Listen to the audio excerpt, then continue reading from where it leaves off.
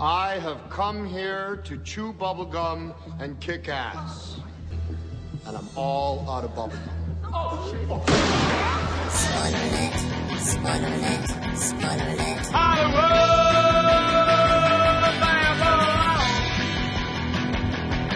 Hollywood,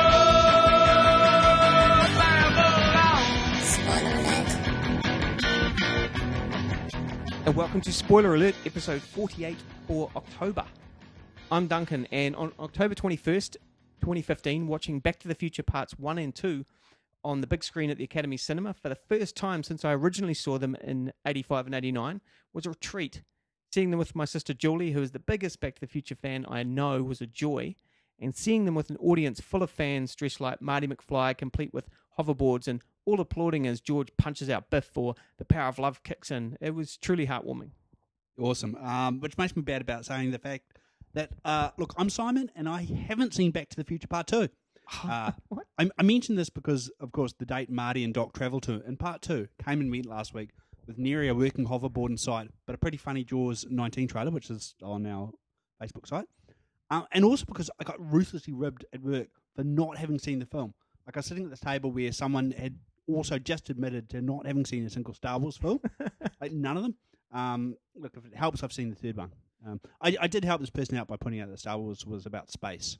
If they needed, any enlightening. So what's your rationale for not watching part 2 but seeing part 3? Look, I'm not a big sequel guy in the first place. So I saw one, loved it.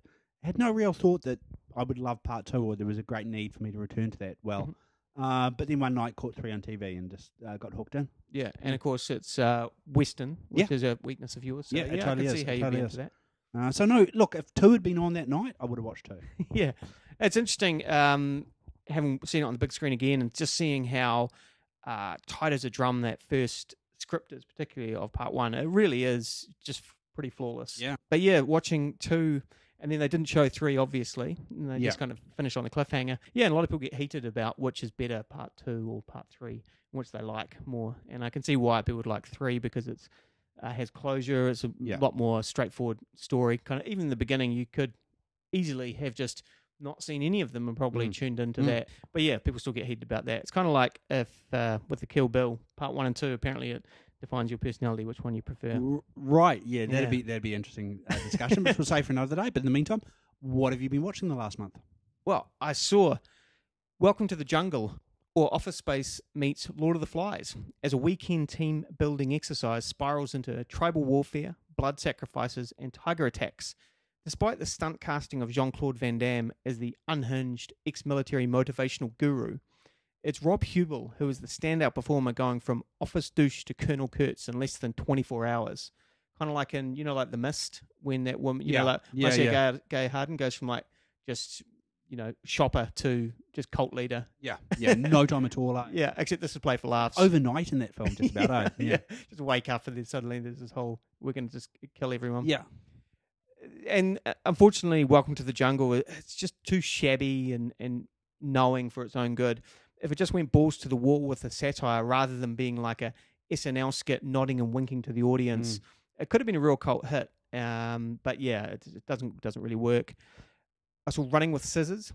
The dysfunctional comedy drama is very Wes Anderson-like, except it is based on a true story. The memoirs of a young boy whose overbearing mother, played quite brilliantly by Annette Bening, is convinced she is destined for literary stardom and gives her son to her psychiatrist's bizarre family, and the psychiatrist is played by Brian Cox. The film is overlong, and the quirkiness may seem a bit paint by numbers in places, but the fact is based on reality, and just have you shaking your head, as well the excellent performance by Bening. She really is very, very good. I saw a couple of Asian horror films. A Tale of Two Sisters. Right, yep. A bonkers Korean horror film that has effective, if generic, scary moments, particularly in the first half, but then just collapses in on itself with just a crazy third act that resolves with a finale that, while tragic, is ultimately a bit of a cop-out. Have you seen this? No, I haven't seen this one. Yeah. I'm aware of it, obviously, yeah. Yeah, it's quite ambiguous in places and very esoteric. Unlike Shutter, which is a Thai film that also revels in its Ring origins, about a photographer and his girlfriend haunted within the camera by spectral visions. Yep. Delivering a couple of scares, but mostly dragging for long periods. Its pace picks up in the last 20 minutes, enough to deliver a truly memorable final image. And I saw Sicario. Oh, great. I've heard good things. Haven't seen Yeah. it, but heard good things. And I ran into listener to the podcast and friend Clayton Barnett, who said to me, Deakins has to win an Academy Award this time. And I agree. And really, it speaks to the film's strengths, which is it's a work of technical brilliance. The music score, especially, the sound design and the cinematography, they're just state of the art. They really are top of the game. Amplifying the tension in two unbearably tense scenes. And it has an unforgettable opening. While the plot itself is just a little ambling, and Emily Blunt's FBI agent is far too reactionary and a bit naive for me. Benicio del Toro is super cool, though, as a shadowy South American advisor to a US law enforcement group's mission to cause chaos in the endless drug war. But the film doesn't quite know what it's going for, tipping from alarming authenticity to like Super Assassin video game. Right. But it is worth checking out, and especially on the big screen. It's not something that's like visual effects wise you need to see on the big screen, but the impact and the tension is. Haven't seen many films recently that have done tension as well as that does. I saw The Riot Club. Laura Wade's provocative play Posh makes for an uncomfortable watch as an entitled elite Oxford University group hell-bent on hedonism. The film speaks to the inevitable class system divide and the importance of individual moral responsibility. However, despite its rich schoolboy swagger, The Riot Club remains just a bit of a tentative piece for me, never holding its nerve enough to tip into satire, horror, or driving the stake into the heart of its subjects. It kind of just tiptoes around it a little bit too much. Max Iron's intended sympathetic lead is just a little too bland, and the group he wants to belong to are too amorphous. But rising above is Sam Claflin. He makes for an impressively odious antagonist, whipping up his peers in wild rhetoric, reminiscent of a dictator, and never once in doubt of his superiority, even reveling in correcting the grammar of people mugging him at a cash machine. And finally, I saw two French comedies. 1999's hit The Dinner Game, about wealthy businessmen who host a dinner party and each bring an idiot to laugh at. While it sets up for satire, it instead becomes a broad farce, which owes its laughs and pathos to the central idiot of the film, Jacques Villeret, who, rather than becoming the butt of his superiors' jokes, he just destroys their personal lives. His solo phone conversations show he doesn't even really need his co-stars, and it's a farce that only the French can do, I think, particularly with one of its leads being just such an unlikable asshole. Like, I couldn't think that an English-speaking film would even attempt to portray this has the been character. remade. Right, yeah, Yeah, which I don't think I've seen. So Yeah, Dinner for Schmucks. oh, right, okay. Yeah. Will be interesting to see how they dealt with not so much the idiot, because you can see how that translates across everyone, but particularly the male lead, because they play him as you kind of shaking your head as like, really, this is your central guy, and you kind of expect me to be sympathetic for him. Right. It's quite weird, and it just wouldn't gel. I imagine they would have changed that significantly without having seen it. Yeah, I imagine I haven't seen it. Yeah. And last year's The Untouchables, which is a comedy that has a Senegalese beneficiary accidentally finding himself caring for a quadriplegic millionaire. The relationship has a positive influence on both their lives. The leads are excellent, but Omar Sy steals the show as the effortlessly charming caregiver. And yeah, it's enjoyable. It's he makes the film. And so what have you been watching? Well, lean month for me. I saw Hammer's take on Sherlock Holmes, The Hound of the Baskervilles, Right. which has Peter Cushing as Holmes, aided by a well-cast Andre Morel, also a Hammer regular, as Dr. Watson. Christopher Lee is so young and so handsome and so damn tall. Mm-hmm. If you only know him as Dracula or Saruman, or I'm sorry to say Count Dooku, then it'll come as a shock to see him as the sexy, brooding Sir Henry Baskerville. It wasn't even for me, and I've seen a lot of his films. You know? Good fun. Loads of horrible day for night footage, you know? Yeah. And chases around the moors, and I really enjoyed it. And just to interrupt, that's I love that story. I love the Hound. I always have since I was a kid. The Hound of the Baskervilles, by far the best Sherlock Holmes story. Right. And you know, it sits in those two worlds as well. So I can see why Hammer did it, because you know it's a horror film in essence, but it's also a great Sherlock Holmes mystery. And dripping with gothic menace and full of stylistic nods to Hammer and Roger Corman's Poe films, Guillermo del Toro's Crimson Peak, unfortunately, is also wedded to like this 18th century Victorian novel of a script, which might have been fun if it had also played with those expectations a little more. Instead, the twists seem quite predictable and tame. No one's going to be shocked by this film. Right. And outside of some minor creep-outs and a delightfully deranged Jessica Chastain, I loved her in this film. Yeah, she's good in many things I've seen her in, so I can imagine she'd be good in this. Yeah, she is really creepy and fun. But apart from that, it's a little pedestrian. But having said that, it looks as amazing as you'd expect it to. You know, it looks incredible. If you've seen the trailers, it just so beautiful. Yeah, such a piece of design. Now, I've also been listening to a great podcast series about Alfred Hitchcock. 3-part series. The last part was like 9 hours long, and it took me a week of like going back to and from work to get through it. Such a good listen, which has caused me to hunt out some of the masters films that I'd never seen before. Which led me to 1939's Jamaica Inn, his last film he made in UK before heading to America. Sort of regarded as one of his lesser works, but I enjoyed the hell out of it. Yeah. It's a romp with a first-class bit of juicy overacting by Charles Lawton and a fine and pretty strong heroine played by newcomer Maureen O'Hara. Yeah. Yeah, loads of fun set pieces as well. Really good times. Yeah. There's a period drama, I mean, even for that time, wasn't it? Oh, yeah, it is. And that's the other thing. I mean, if you go in expecting a traditional Hitchcock, you're not getting that at all. And it's rare to see a period drama as well. I mean, he followed this up with Rebecca, was his next film, and his first American film. But And lastly, Take This Waltz, in which Michelle Williams is married to Seth Rogen. Thin Seth Rogen, by the way. And I'm not sure why that's important to say, but it's kind of an odd little thing, you know, because you used him looking a certain way. Yeah. But this was made around the time of Green Hornet, I guess. So he'd got in shape for that film and then just went back to being Seth Rogen. Yeah. It's normal. It's just a little blip in his career. Yeah. Eh? Yeah. I saw him in a trailer recently for a new film. I can't remember what it's called now. I was going, he's gone thin Seth Rogen again. Oh, has he? Yeah, not completely, but he's gone thinner. You know, kind of like Jonah Hill kind of went, suddenly shrunk down. Then kind of went back and then went back. Yeah. Oh, I didn't know Seth had gone thin again. Yeah, so there you go. There you go. Listen to us, it's like we're like running a gossip mag here. Like, Exactly.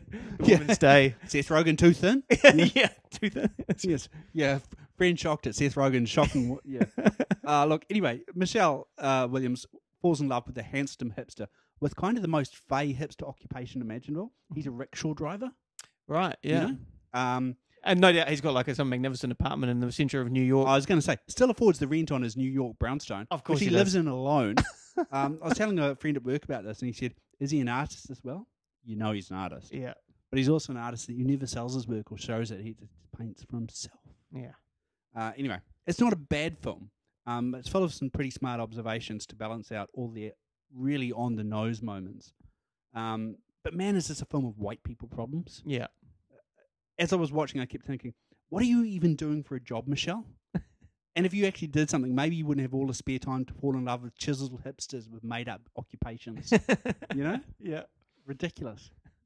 And also, you know, I was talking there about Rogen being his thin stage. He actually had 5 features released that year that he was in. Wow. Which is a ludicrous amount of movies to be in. That is. Yeah. Especially for Seth Rogen. Yeah, I mean, 2 of them were voice. I forget what the Kung Fu Panda and Paul were voiceovers. But I can't remember what the third film was. Take This Waltz, Green Hornet, and one other.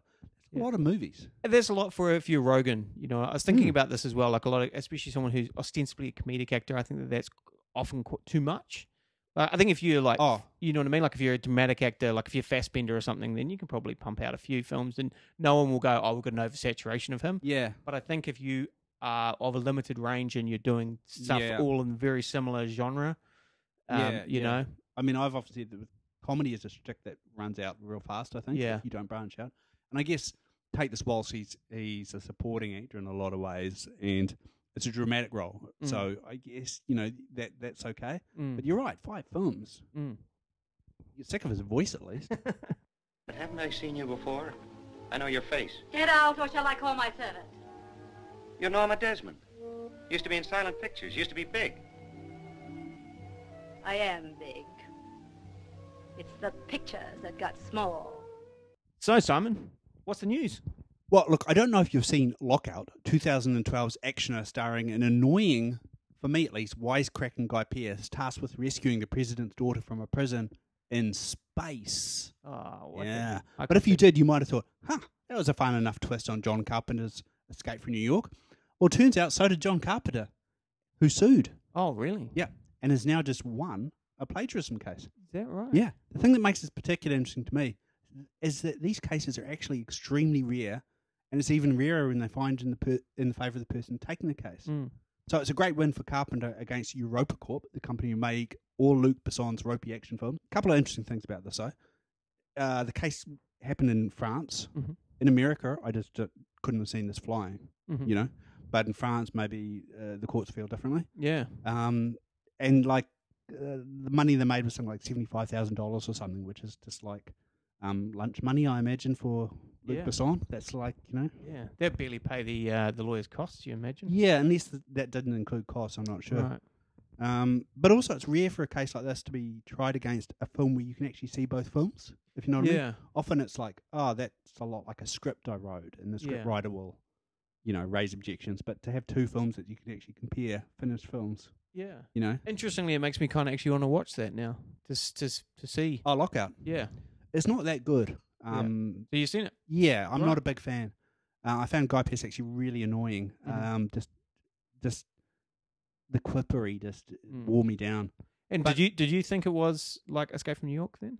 It's got similarities. Yeah. Yeah, but I wouldn't have thought enough for it to win a court case. Yeah, well, you'd think that it's kind of a interesting precedent because there's probably a lot more films that you leap to mind where you're like, whoa.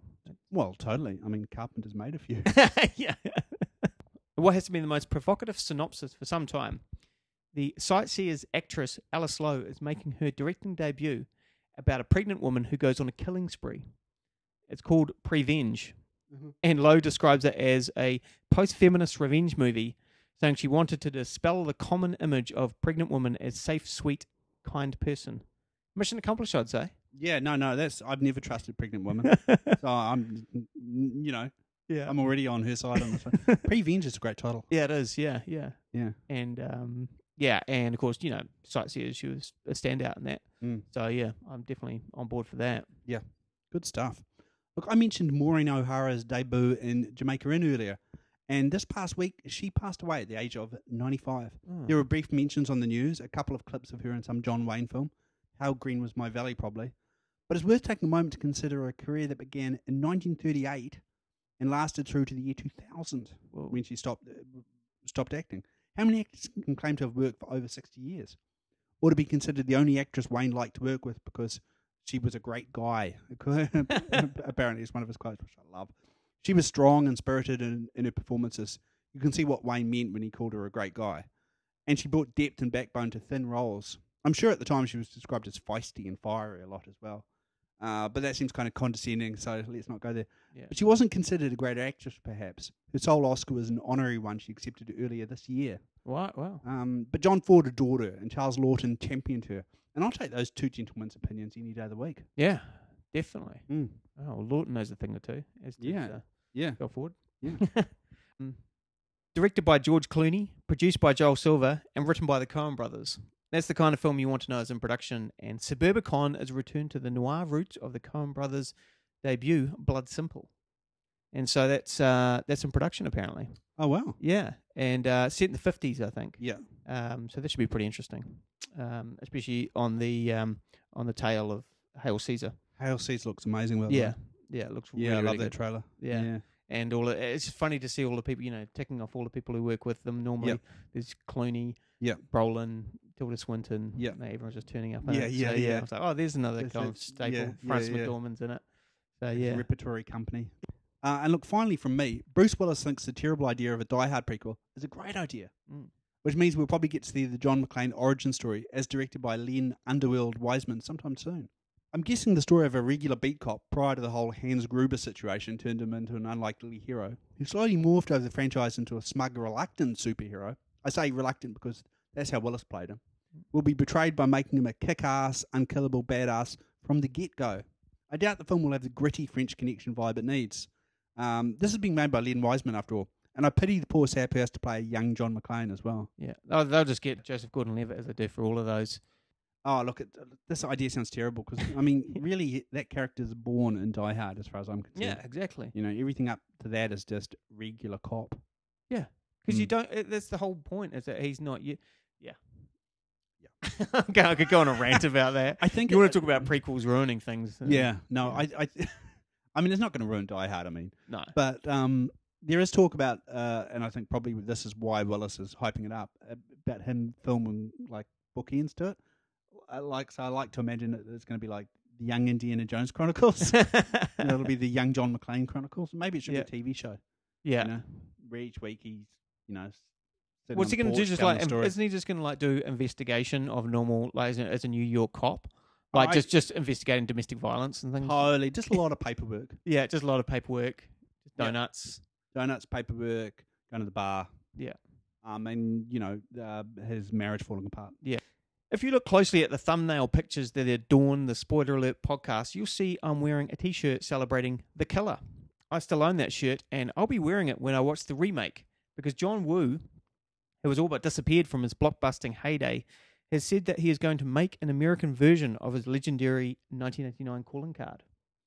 Even though I'm more of a sucker for hard-boiled, there is no underestimating the impact that The Killer had on cinema, and thematically and narratively it is Woo's strongest film. In this day and age, it's likely to get lost in the mix of direct-to-DVD action films. But even a watered-down, decades-too-late remake of The Killer will catch my eye. And Wu also seems to have a great attitude toward making films, wishing to make a movie in every country, he said. Since his latest film, Manhunt, is set in Japan, he wants to possibly move to India or Cambodia or England as his future locations. Sure, this has been talked about many times before over the years. I think we've talked about it probably. But, he seems pretty determined that that's what he's going to do. I would assume someone else would remake it, not Wu himself, though. Yeah, that's right. I think that in the past he's had other directors attached. And like I say, I mean, it's way too late to be making remakes of The Killer, I'd assume. Yeah, totally. It's not going to jump on the John Woo zeitgeist of 1992. Yeah, that dove has flown. Big man in a suit of armor. Take that off. What are you? Genius, billionaire, playboy, philanthropist. And welcome to No Comms. This is the section of the podcast where we go out, watch a film, a new release, and then review it. And this month we've gone for Paranormal Activity, The Ghost Dimension. After all, it's Halloween. Directed by Gregory Plotkin and starring Chris J. Murray, Britt Shaw, and Ivy George. Mike comes to stay with his brother Ryan, sister-in-law Emily, and their child Layla. After finding a box of VHS tapes from the 80s that contain witchcraft ceremonies and a unique camera capable of displaying spectral images, the brothers discover that something supernatural has taken an interest in the child of the house. You've got one of the characters. You've got blonde woman in denim shorts. Oh, yes, of course. I'm not sure who she is, what she's doing there. Well, I was having this discussion with my girlfriend last night, and we were going, how is she related to them? Is she like someone's sister-in-law? Or is I don't know that it's explained. There's a throwaway line about rehab, which is... Yeah, and then she says, I'm a yoga retreat, but I'm like, where do you live and how do you... Has anyone got to do with it? Yeah. I don't want to get into it too much, but we've been talking about what people do for a job. In this film, I'm like, what do any of you people do? Oh, no, actually, no, I'm not. Do you know? No, I'm not going to try to answer it. Because I have no idea. One of them's a video game designer. Ah, right. So that's her husband's a video game designer. Yeah, which is why he's got cameras and lives at home and got big TVs. Right. And likes technology. Okay, cool. Yeah, so there you go. But the rest of them I have no idea. No, not at all. Not at all. Even no reason to. Look, before we get going, I've only seen one other Paranormal Activity film, and that was the first one. This is just Back to the Future Part 2 all over again. I enjoyed the first one a whole lot. I wasn't convinced I needed to return to see how they could set up cameras in new places to film sheets being lifted in new ways, and people standing around for hours on end. I kind of felt I'd seen that. One and done for me. Mm-hmm. Now I went to the screening courtesy of Darren Bevan, who has seen the franchise, and pointed out that there is a mythology at play, obviously. Friend of the podcast, Darren Bevan. Yes. That's his official title. Oh, is it? Yeah. And that I would probably benefit from having followed it, though even he seemed disappointed with how this entry paid off on that mythology. So, I don't know. So, look, no doubt I'll miss details that might seem important to the fan base, and I'm sure there's an extra layer of reward for those fans as well. But I'm of the opinion that you should be able to walk into movies like Paranormal Activity Part 5, I think, relatively cold and still be able to enjoy them, much as I did with Back to the Future 3. Well, look, I shockingly have seen all of these Paranormal Activities. How is that possible? I'll tell you how it's possible. Sky. It's because I own Sky. Yeah. And that is the sole way I've watched every single one. I lie. I saw the first one at the movies and all the rest I've seen on Sky. And I've even seen the Halloween 3 Season of the Witch Paranormal Activity, which is Paranormal Activity, the marked ones. Right, yeah, the one where they just go off base. Which basically has nothing to do. I think they mentioned the character of Katie in there, but it pretty much, from memory, has nothing to do with anything. But it was the same. I was trying to think in my mind and clarify all of the paranormal activities, separate them from each other, and I couldn't. I was like, I can't remember what happens in which one, and I think 2's the sister. So 1's Katie, 2's the sister and her family, 3's them when they're kids, and then 4's like the babysitter for the hunter kid who's in this. Right. And then there's the marked ones, and then there's this. And I was just like, I can't remember. I know that pretty much all of them end in this like Coven of Witches thing. Right. And so, but it's just it's just a mess. And I think they're making the mythology up literally with each film. Yeah. I don't even think it's working towards anything. I get the impression that it's just a way to make regular fans turn up who might drop off. But otherwise keep it so that anyone can watch. Yeah. A bit like the Saw films in that respect, I think. Probably. And that, it's a whole bunch of people each time, and you know what you're going to get. You're going to get nasty traps. Yeah. But there is a sort of a storyline moving forward through the series. Yeah, and over the years, the Paranormal Activity series has kind of gradually moved away from its humble beginnings as a low-budget shocker, reveling in the anticipation of things that go bump in the night. Now it's just a slick machine that seems intent on myth-building at a rate that is as slow as the pacing of the first film. But this myth-building that they do, they pretty much do it in the last 5 minutes of each film. Look, the characters seem a bit thin. Yeah. Outside of the possessed child. Pretty impressive Ivy George, I thought. Yeah. The parents are fine, but then we have a woman whose role, as we said, might have been written as hippie eye candy. And the guy who's the pothead loser comic relief, essentially. Yeah. I got a laugh out of him, observing the little girl on the back of a shot taking the minutes. Yeah. I thought that was great. A genuinely funny, slightly meta moment, which I enjoyed. Yeah. But when he yells, next time I'm staying at Mum's, it's a kind of a cheesy moment killer for me. Yeah. It doesn't so much diffuse the tension as just like drain it. Do you know what I mean? It's not there to make you relax because the scares are still going on. So it's just actually killing the moment. Yeah. And also, it's a cliche, Yeah. I actually think, being the paranormal activity expert that I am, accidentally, that they're probably the most likable out of all of the characters. They're not unlikable. I wouldn't say. No, but that's what I mean. Is that I think the other films probably had people you didn't really feel anything for, like didn't really the human beings. So obviously when they're in peril, you're like, okay, that stink. But they're not necessarily people I couldn't even tell you who they are, or I couldn't even really remember them. Whereas these guys, they had some one-liners, but that speaks to, like I say, how it's kind of moved away from the initial feeling of Paranormal Activity. The characters, they deliver the pithy one-liners, and the narrative runs in what I felt was like quite a standard horror film fashion. And after an hour and a half of build-up, episodes 2 and like I said, episodes 2, 3, and 4, and each of those, they have this frustratingly brief finishes involving witches and covens. And Ghost Dimension decides to do the reverse and start with the witches and the covens. Yep. So you kind of know what's going on. That's also not found footage either. No. Which is weird. Yeah. It's slightly unusual. Yeah.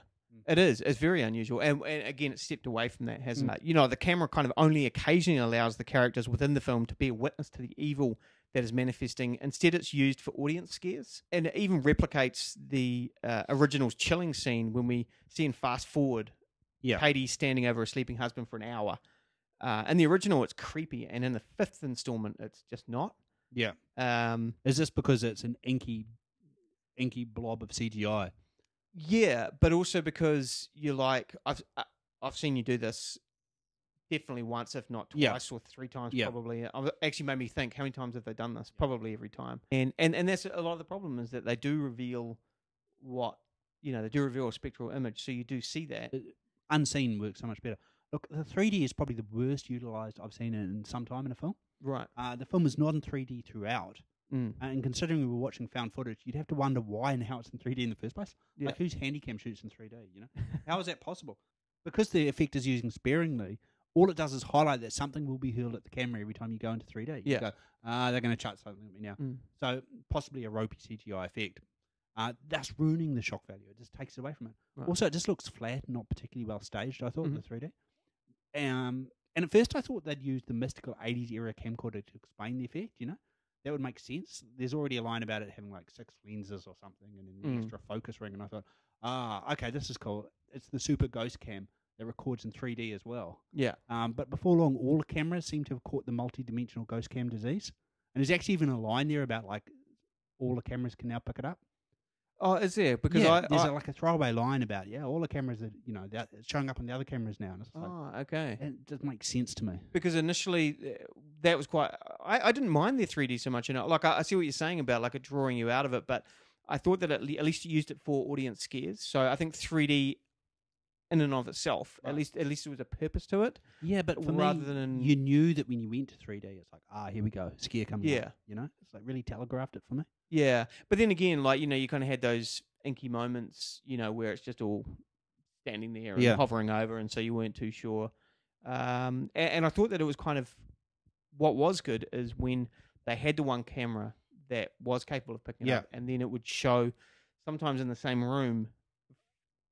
Nothing there. Yeah. So you were depending on what you cut to. Yeah. So I thought that was good in increasing the tension, because you couldn't see it in most of the other cameras. So so once they, but they play just fast and loose with loose with so many rules. The repetition is supposed to be a kind of a build up to a sense of dread and claustrophobia, but this film knows you've seen it all before multiple times, so it ramps up the visuals and the timeline of events kind of so quickly that now you're getting like.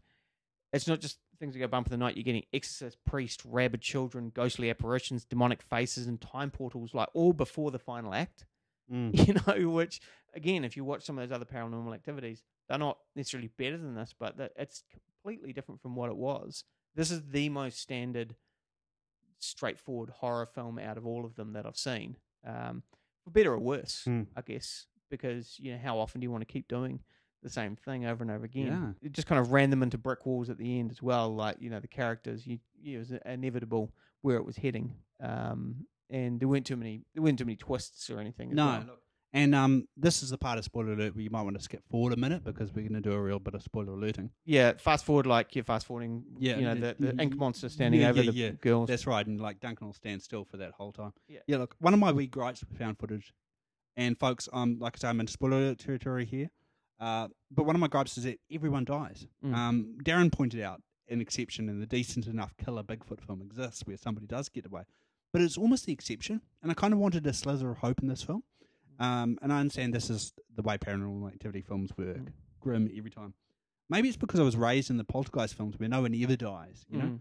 But I just want to see the found footage film where at the end we see all the kids in the lounge ejecting a VHS from the top of the top loader and say, wow, how crazy was it that we all got out of that summer camp alive, Yeah. It'd be nice. So that was pretty bleak, and this is a wee gripe, but telling, I think. Did the killer have to pause before throttling the woman to death at the end and, like, do that little caress of her? So it felt there was this kind of slightly queasy feeling I got that it felt like there was almost a sexual assault that could have happened in that moment. You know what I mean? Okay. It was just a little bit intimate and then just a bargain basement, feet twitching strangulation that you've seen a million times. Yeah. So I just felt that ending was, it was bleak and maybe that's what the film series always does. But does it have to? That is the problem with it. We're still in spoiler alert territory here, people. If you're fast-forwarding through, because the end of all of them, everyone dies and the possessed people wander off. I was hoping possibly, or just thinking that they might try and do something different. Yeah. And also because these characters seem to get onto the plot quicker than they normally do in Paranormal Activity, because these Paranormal Activity ones can bother you with how long it takes for people to catch up to where you are, whereas these guys, it only kind of took them a little while to catch up to where you are, like probably a third of the time that it normally does. So I was thinking maybe they will do something different, or at least one of the characters might survive, like the mother or whatever. But yeah, they iced people and kind of almost too quickly and almost with no tension and with no, totally hippie girl, vicious and short and fast and and it just seems strange to kind of do that. I was like, well, you could have mined so much more out of that. Out of the deaths, basically, if you wanted to. So it did get me on a couple of jumps early on. Totally. Look, I'm not going to deny that it's got some effect. Look, I I'm just going to keep going with a couple of objections. Yeah. Look, so one of the things about haunted house movies, and the Paranormal Activity series, it comes up, and it came up in the first one really, is the whole, why don't you just move? Mhm. Especially when there's no great reason to stay. The first Paranormal Activity addressed this by saying it's the individual who's haunted and not the house. The ridiculously entertaining Insidious even had the homeowners make the smart decision and relocate. But here's a film with the owners who bought the property with precious due diligence, I felt. They should have done some more work on that, really done some investigation. Really should have moved well before the point of the film when they did move. Yes, they bring in a priest, and yes, he says moving out won't help. But all the signs seem to me to be saying, actually moving out really would help. Yeah. You know what I mean? I don't believe that priest for a moment. There are physical leftovers from the cult members who used to own the house. They were coaxed into buying the house precisely so the spooks could target their child. Yeah. They had to be in that house. And there's a freaking portal to the other dimension right inside the kid's room. Move already. And preferably not to just 5 minutes child walk down the road. Yeah. That's right. I mean, I know the film says moving won't help, but I don't believe them for a second. Yeah. I think moving would have helped immeasurably. Yeah, I think as well. I think, And it also suffers from what I like to think of as Dracula's castle syndrome. And that's where our heroes decide to explore Dracula's castle in the hope of finding him in repose and driving the stake through his heart. And naturally, they start out searching for him at 5:50 p.m. Yeah. So, giving themselves just enough time to find his tomb. If they're lucky, knock off one of his, his underlings and then get bitten by the Count when he wakes up. What they should really do is, take the coach. I'm getting off target a little bit here.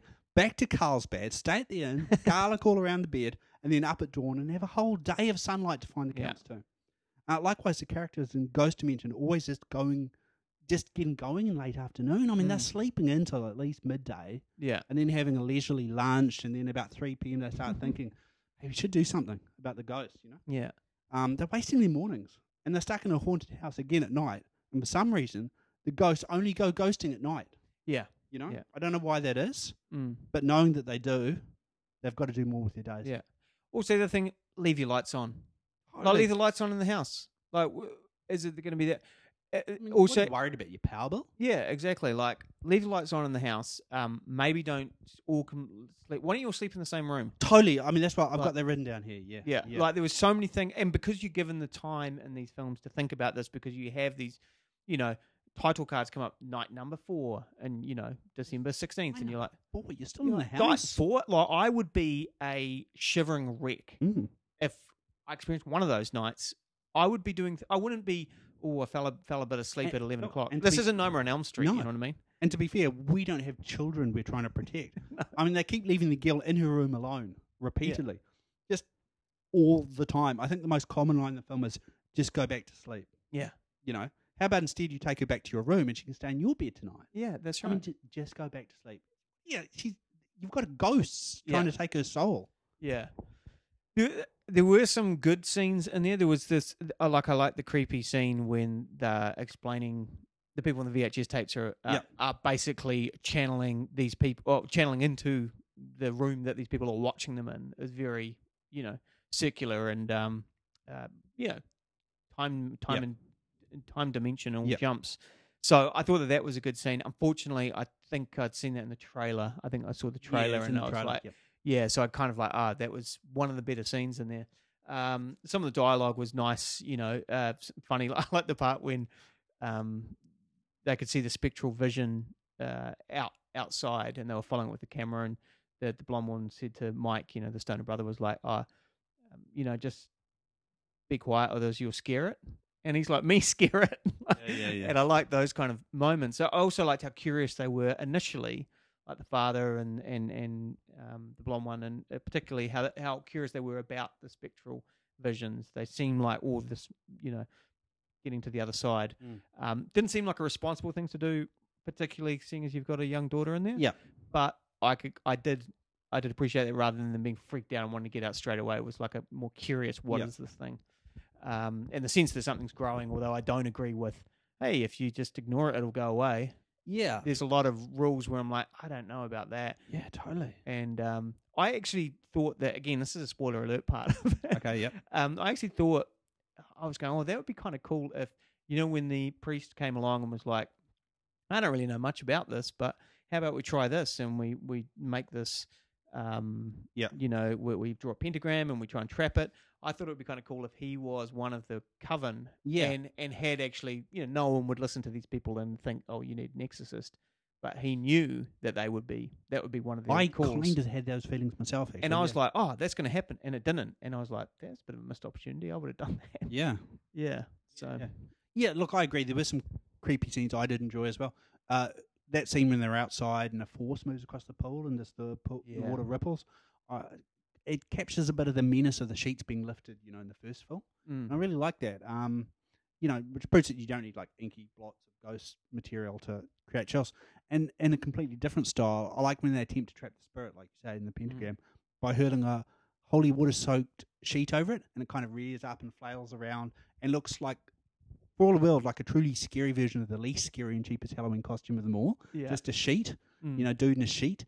And I thought it was a really nice touch, actually. They actually managed to scare us with the lamest, what could have been the lamest scare possible. Yeah. And it worked really nicely. Yeah, that's right.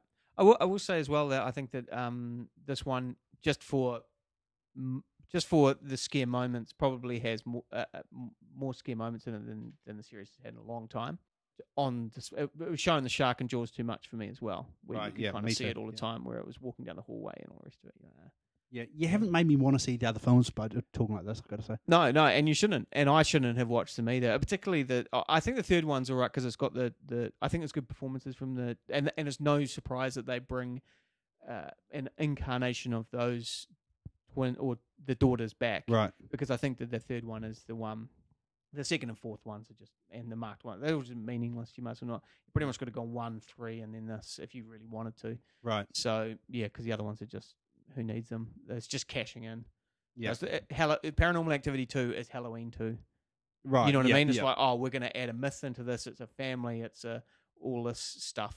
The production team, I just couldn't help noticing this. They sound like a bunch of people trying to hide their identities, Director Plotkin, co-writer Jason Pagan, and Brantley Awful. I mean, that's just made-up names, eh? For God's sake. Do I look like someone who cares what God thinks? And now it's time for the top 5. Kids are inherently creepy, right? It's a combination of those innocent-looking faces that mask a complete lack of understanding about the way the world works, in the sense that they could do just about anything in their tittering kind of playfulness, from knocking poor Lee Remick off a ladder with the tricycle in The Omen, to relentlessly stabbing their own mother to death with a trowel in Night of the Living Dead. Like mischievous, murderous little robots with cherubic masks, kids are some of our favourite movie monsters, which is why we decided to put together a Halloween-infused list of our favourite creepy kids. So, look, my first one is, there are a few horror films out there that aren't about just one scary kid, but instead show what happens when hordes of the little blighters pool their resources and go a-stalking. My first candidate for a film about a gaggle of the sinister rugrats was 1980's The Children, the story of a busload of tykes who come out the wrong side of a radioactive cloud with these blackened fingernails and the urge to give you a nice big explosive hug. It's a cheaply made flick with a great premise, made even more unsettling when the parents discover the only way to stop their flaming offspring is to lop off their hands. Whoa. Yeah, it's a really dark premise, and it doesn't, because of the production values, it doesn't quite work. Mm-hmm. But the idea of it, I'd love to see it remade by someone who could do it justice. But look, that's not the one I went for. Right. I went for the far better 1976 film Who Can Kill a Child, which pits a young couple, including a pregnant woman, against an entire island of killer kids. Nice. The movie even found a way to surprise me when one of the island's children approaches the pregnant woman, touches her belly, and then just calmly leaves. I thought the child is recognised. She's carrying the next generation of murderous kids and will allow her to escape and maybe give birth off the island, leading to sequels and whatnot. Mm-hmm.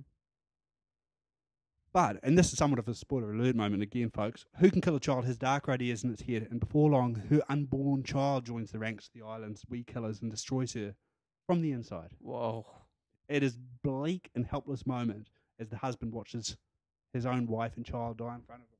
One of the cruelest deaths I've seen in a horror film in some time. That's amazing. Yeah, it was traumatic. It was just blood running down her leg and just the helpless look on her face and her husband unable to do anything. It was a really grim. It's a great little film. I mean, really dark. Yeah, I've heard of this. I never got around to watching it. So right, yeah. Interesting. I think it's Spanish, Italian, English co-production or something. Wow. Yeah. Some creepy kids are simply gifted actors utilising their skills, like Haley Joel Osment in The Sixth Sense. But then there are kids who are simply creepy kids, who are probably creeping people out on set. They are otherworldly children like Heather O'Rourke in Poltergeist, or especially my first pick, Isaac from Children of the Corn. The actor who portrays Isaac, John Franklin, has a growth hormone deficiency, leading to an unnerving appearance. The feeling that something isn't quite right with him. Amish dress sense, squeaky voice, and piercing eyes make Isaac that horror film wonder stuff, both laughable and terrifying. He's the cult leader who will do anything to appease and praise the deity, known simply as he who walks behind the rose. And this happens to mean killing everyone over the age of 21 in appropriate farming fashion with sickles or scarecrows. Stephen King's short story has ballooned into his longest-running series, containing a frankly unbelievable 8 sequels. Amazing. Nuts. But Isaac is the reason for anyone's initial interests. He's stuck with me. I remember seeing that when I was probably quite young. I saw Right. Porn. I have seen it, but not for such a long time. Yeah, well, that's a good point. I haven't seen it in a long, long time either. So I don't actually know how effective it is now. But he made an indelible image, and like I say, he always had the kind of Amish look to him, and that. Yeah. And yeah, it's effective. He's really, really creepy in it. Yeah. I think he turns back up in some other ones as well. Yeah, I'm pretty certain, Yeah. In 1968, George A. Romero's Night of the Living Dead changed the face of horror. Maybe not right away, but the ripples it caused are still being felt today. Every zombie film since was born in that black and white boarded-up house in the middle of a field in Pittsburgh. Every episode of The Walking Dead should come with a disclaimer saying based on the works of George A. Romero. But it's not just the shuffling undead that would prove inspirational. It's the film's alarmingly bleak tone and graphic gore that can perhaps best be summed up by the wee zombie girl locked in the basement. In the film's darkest moment, she attacks her own mother and amidst gushes of monochrome blood and screams of terror, repeatedly stabs her to death with a trowel. Look, the Night of the Living Dead zombie girl is perhaps the most iconic matricide-committing monster in cinema. Her airy face adorns almost all of the DVD cover releases. And the first zombie step in the direction of a darker, bleaker era of horror to come. It is. It's very bleak. So I think I actually saw Dawn of the Dead, the 70s film, first. Sure, I did. And then I saw Night of the Living Dead. And I found Night of the Living Dead actually bleaker. As much as Dawn of the Dead gets that kind of credit, I actually think Night of the Living Dead is... Well, Dawn of the Dead has a scene where they throw cream pies at zombies' faces, and people survive. But Night, there's no way out of that, eh? Yeah, fantastic. He was originally supposed to be played by a boy. Is that right? Yeah. They couldn't find a boy, so they went with a girl who's the daughter of one of the other actors in the film. Right, and you're right. It is. I think that and the ending are the most indelible images from that. Yeah. I mean, it's her face, like I say, on most of the covers, but the hair sort of hanging down half of her face, and it's such a great image. If kids are creepy with their eerie childishness, The Innocents from 1961 plays on its title by their children's lack of innocence. They use inappropriate language, disturbing in its vivid adult lyricism. Martin Stevens made an impression in the more popular Village of the Damned the year before, but here it is through his very human engagement with his caregiver Deborah Carr that he disturbs even more. Stripped of supernatural tricks and the autonomous nature of his collective in Village of the Damned, Martin Stevens' Miles is possessed by a very real human spirit, one that wants to continue its original incarnation's carnal desires. Deborah Carr is brave in her embracing of the material, but the young Stevens' confidence and delivery of the disturbing and adult dialogue is quite startling. Mixing sexuality with children is a tightrope, even nowadays, as indicated by the film Birth, I think from 2004. And so in 1961, it was Cinematic Suicide, the film receiving an X rating on release in the UK. But it's the beautifully shot finale with the unique child performance of Stevens that sticks long in the memory. Good choice. Yeah, it's fantastic. I mean, I really enjoyed that film. And it's a film that just stays with you for a long time. Incredibly shot. I've talked about it on this podcast before, but a couple of times, I think. But his performance in that was, there is something of real confidence in how he's delivering the material. And I'm sure that they would have shielded them from some of what it meant. Yeah, I'd imagine, yeah. Look, my final pick is, kind of a questionable inclusion. The character is definitely one of cinema's creepiest kids, but the actor is almost definitely not a child. But who knows for sure? The film I'm talking about is 1981's seminal zombie flick Burial Ground. Yes. If it wasn't for Peter Bark's portrayal of the sexually adventurous, I don't know, preteen, are we thinking? Who knows?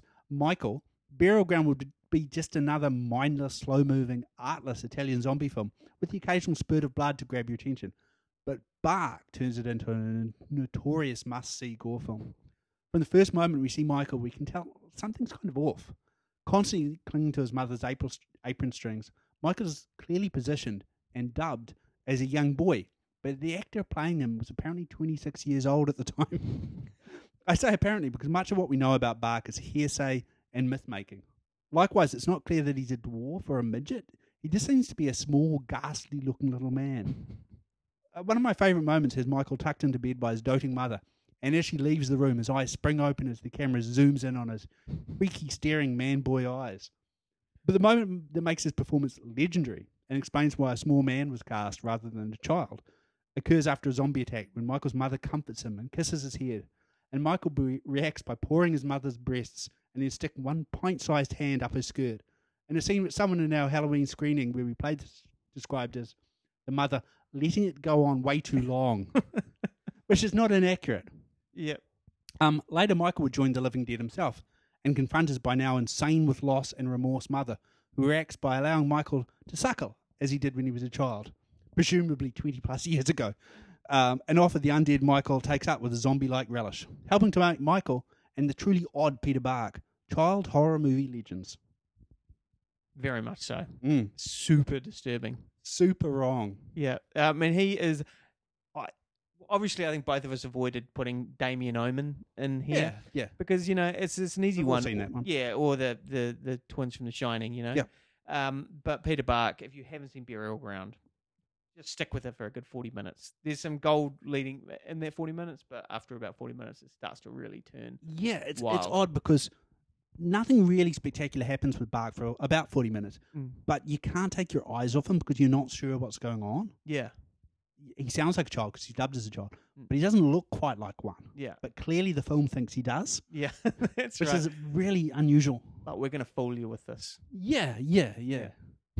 Contemplate this on the tree of woe. And now we're on to our favourite part of the show, your favourite part of the show, the Tree of Woe, named after Conan the Barbarian, where his enemy, the marvellously named Thulsa Doom, crucifies Conan on the Tree of Woe, where he is to consider his crimes, contemplate them, and we ask cinematic offenders each month to do the same. So, Simon, who are you hoisting on the Tree of Woe? What or who are you hoisting? Okay, look, last month Duncan went after Bond, James Bond. And this month, I think I'm going to have a crack as well. Whoa. Yeah, though to be fair, I'm not sure either of us are actually going after the films. Yeah. So much as some of the language being used around the franchise and some of the conversations about it. Mm-hmm. So a week or so ago, I'm reading the New Zealand Herald, and there's an article about Spectre. Near the end, it says something along the lines of, starring alongside Daniel Craig are Christopher Waltz, Ralph Fiennes, and Dave Bautista. And the Bond girls include Lea Seydoux and Monica Bellucci. And I had to stop myself and ask, do we still call actresses in Bond films Bond girls? For a start, Belushi is 51 years old. And how does she still get called a girl? It's great that Bond should, as Craig decently points out, be with someone actually his own age. But we demean her when we simply call her a Bond girl. But why are any of these acclaimed and award-winning actors being called girls? And Bond girls as well, as if they're the personal property and chattels of James Bond himself. Craig may refer to the character as a misogynist, but I have to feel every time an article handily divides the cast between actors and Bond girls, then his character's job has been done for him. And I may have singled out the poor old Herald, but let's be clear, almost all media have fallen into this trap of calling these actresses Bond girls. So it's hard for me to single out who exactly goes on the tree this month. So instead, in a rare display of spoiler alert grace, I'm just going to suggest everyone think about the year we're living in, 2015, and perhaps move on from the word Bond girls and call them what they are, actors. Very true. Yeah, and Bond girls. I mean, there's books called Bond Girls. There's a documentary made by a previous Bond girl called Bond Girls Are Forever. Right. And they have, it's a brand, isn't it? And it is worrying that people still are okay with calling it that, I guess. It is what it is, and I know why it continues, but I just kind of think maybe now's the time to just talk differently about this. Yeah, you're probably right. At the beginning of the year, I was hearing of The Girl on the Train. the book topped the bestsellers list and was described as the next Gone Girl. I heard they were making the film adaptation. So I flashed forward 6 months and I saw it scheduled to play on Sky Movies. Great. Sat down to watch it and was confronted with a wannabe noir film overlapping in voiceover, masquerading as monologue between detective and interviewee. Not so much dialogue as cascading streams of consciousness unfiltered in the script editing process, so it meant there were deluges of language pouring onto the audience with so many unnecessary synonyms and adjectives that it drowns one in its white water of meaninglessness. Did you find that metaphor ham-fisted, overindulgent, and confused? That's what this film is for the 20 minutes I watched it.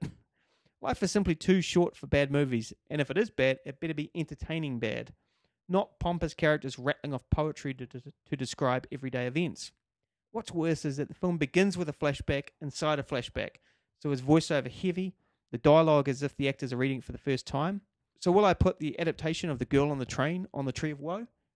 Probably not, because it hasn't even been made yet. This was a film that happened to share the same name as the New York Times bestseller. That adaptation is actually just in the casting process with some heavy hitters like Emily Blunt, Jared Leto, and Alison Janney attached. So I will join this version of The Girl on the Train on the Tree of Woe, and while it considers its complete failure as a film, I'll consider my complete failure as a movie fan to recognise that I was trying to watch a film that didn't even exist yet. Classic. Oh, I know. In fact, I put nothing on the Tree of Woe, but you put two things on it. One of them being yourself. That's hilarious. That's a shocker. Film sounds terrible. Yeah. So that was it's just rubbish. But please don't get it confused with the actual The Girl on the Train, which people say is really good, right? And sounds like it's got a killer promising. cast. So Yep. that should be coming up pretty soon. Oh, classic.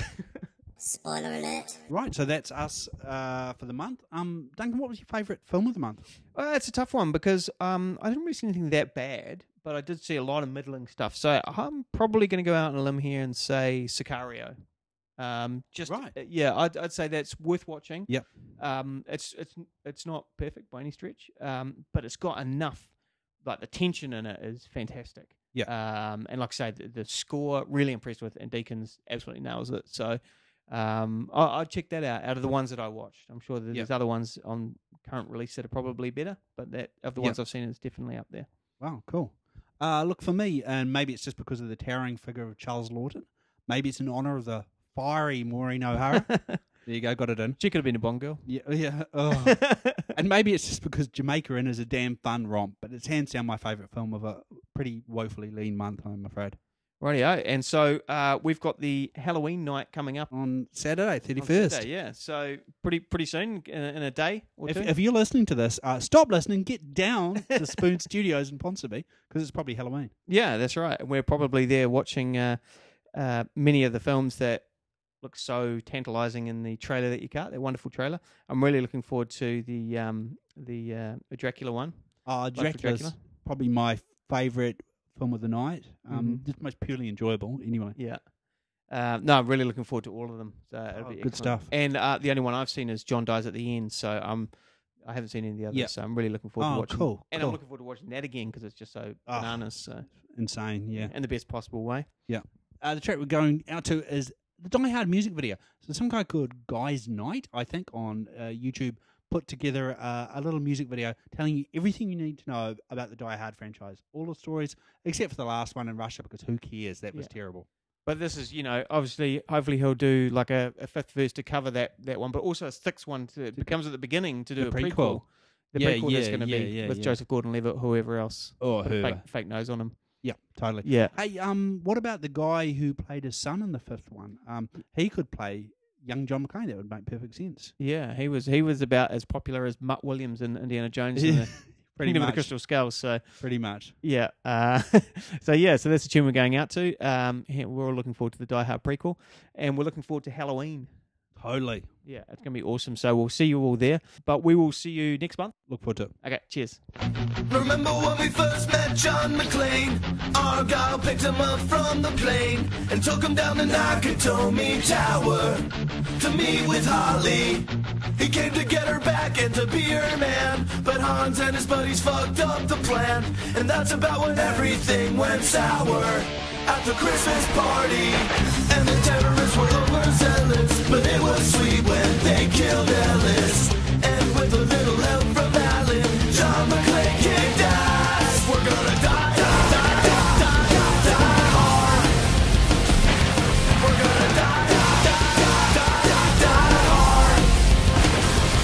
We're gonna die, die, die, die, die, die, die hard. We're gonna die, die, die, die, die as hard as we can. Yippee-ki-yay, motherfucker. Yippee-ki-yay, motherfucker.